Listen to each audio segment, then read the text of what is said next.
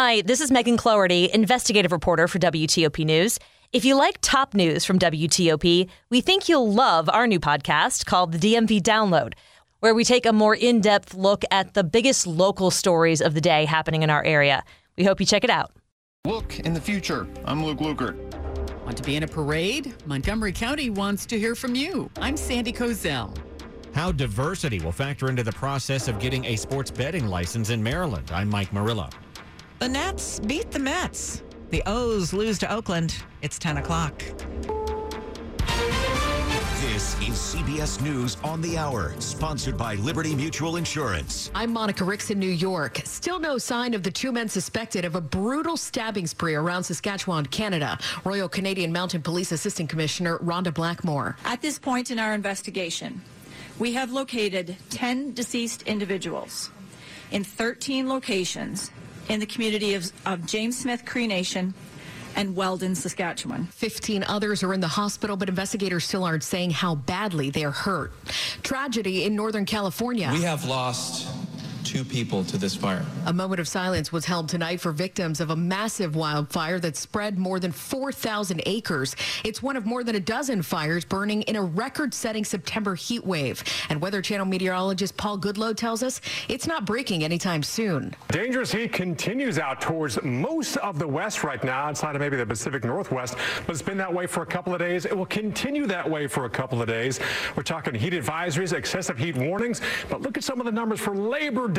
For Labor to stay cool in Sacramento at 112 on your Monday afternoon, 109 in Bakersfield, 102 again in Salt Lake City. It'll be 120 tomorrow in Death Valley. Police have arrested a man suspected of kidnapping a young mom jogging near the University of Memphis. Here's CBS's Elise Preston. Records show the suspect's brother told police he spotted the 38-year-old suspect scrubbing down the inside of his car with cleaner and, quote, acting strange. That woman is still missing.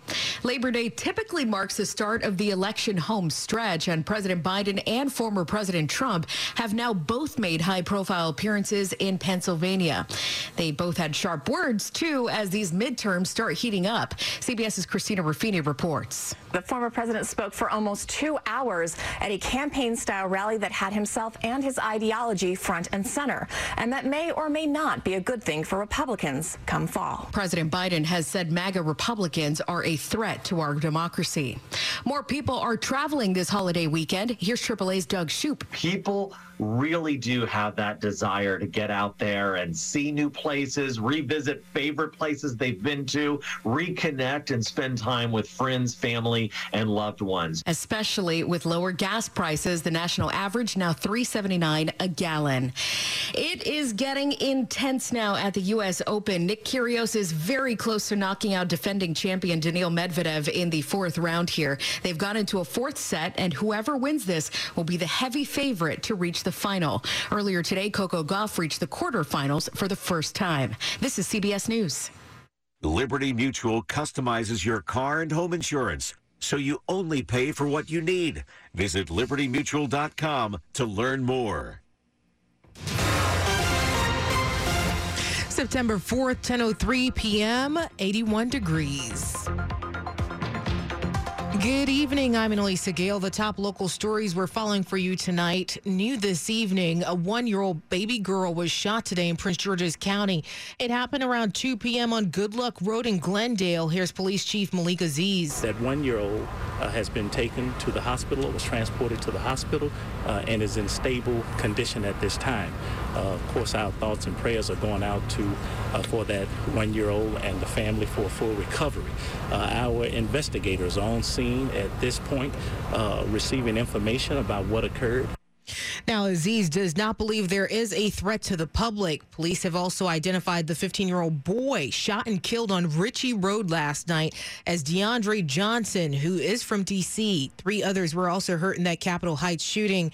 Officials say it happened around 8 p.m. at a convenience store.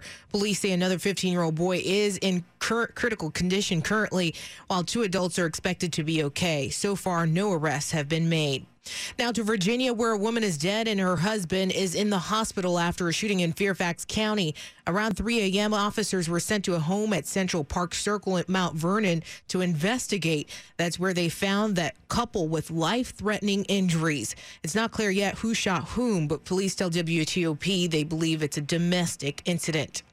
And in D.C., Metro's new general manager, Randy Clark, wants to take a closer look at those fare prices. Clark says the Metro system is the most complex fare structure on the planet. I mean, it's a challenging system because it was built to do two things at the same time, trying to be a commuter rail operation and a city subway operation. Clark, speaking to the Northern Virginia Transportation Commission, says changes in fares are a discussion. We're going to work with the board, and ultimately the board will have to make decisions around service and fare. He says no matter what options are chosen, how Metro is funded will have to be different than pre-pandemic. Nowhere in America the transit fare box recovery is ever going to be what it was pre-COVID. So we have to figure out, if that's the case, how are we funding the system? Luke Lukert, WTOP News. Meanwhile, Metro's push to replace problematic escalators will close down a station entrance starting Tuesday. The north entrance of the Silver Spring station between East-West Highway and 2nd Avenue is set to close down for the escalator work.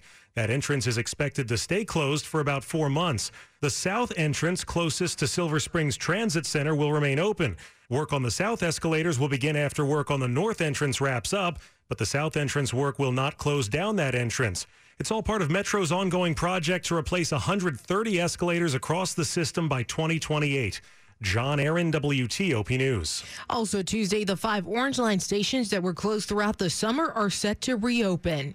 Well, applications are now being accepted to participate in the 2022 Montgomery County Thanksgiving Parade. It's really not too early to think about a Thanksgiving parade because applications must be in to Montgomery County in just a few weeks by September 19th. The parade is on November 19th, the Saturday before Turkey Day. It kicks off in the Silver Spring Arts and Entertainment District. The application is online. Besides the call for marching bands, floats, and major units, the parade says it's always looking for volunteers to dress up in costume or be unit leaders or balloon handlers. Volunteers must be 13 or older. Sandy Kozel, WTOP News. Coming up after traffic and weather, the latest back and forth between President Biden and former President Trump. It's 10:07. If you run a commercial property, the fastest way to cut energy costs is to repair or replace your mechanical insulation. Hi, I'm Brian Cavey of Insulators and Allied Workers Local 24. In most commercials, much as 30% of the mechanical insulation is damaged or missing, and that means higher energy costs for your company. Trust me, if you invest in your insulation now, you will save on the bottom line later. Cut energy costs fast with Insulators Local 24. Get started at insulators24.org.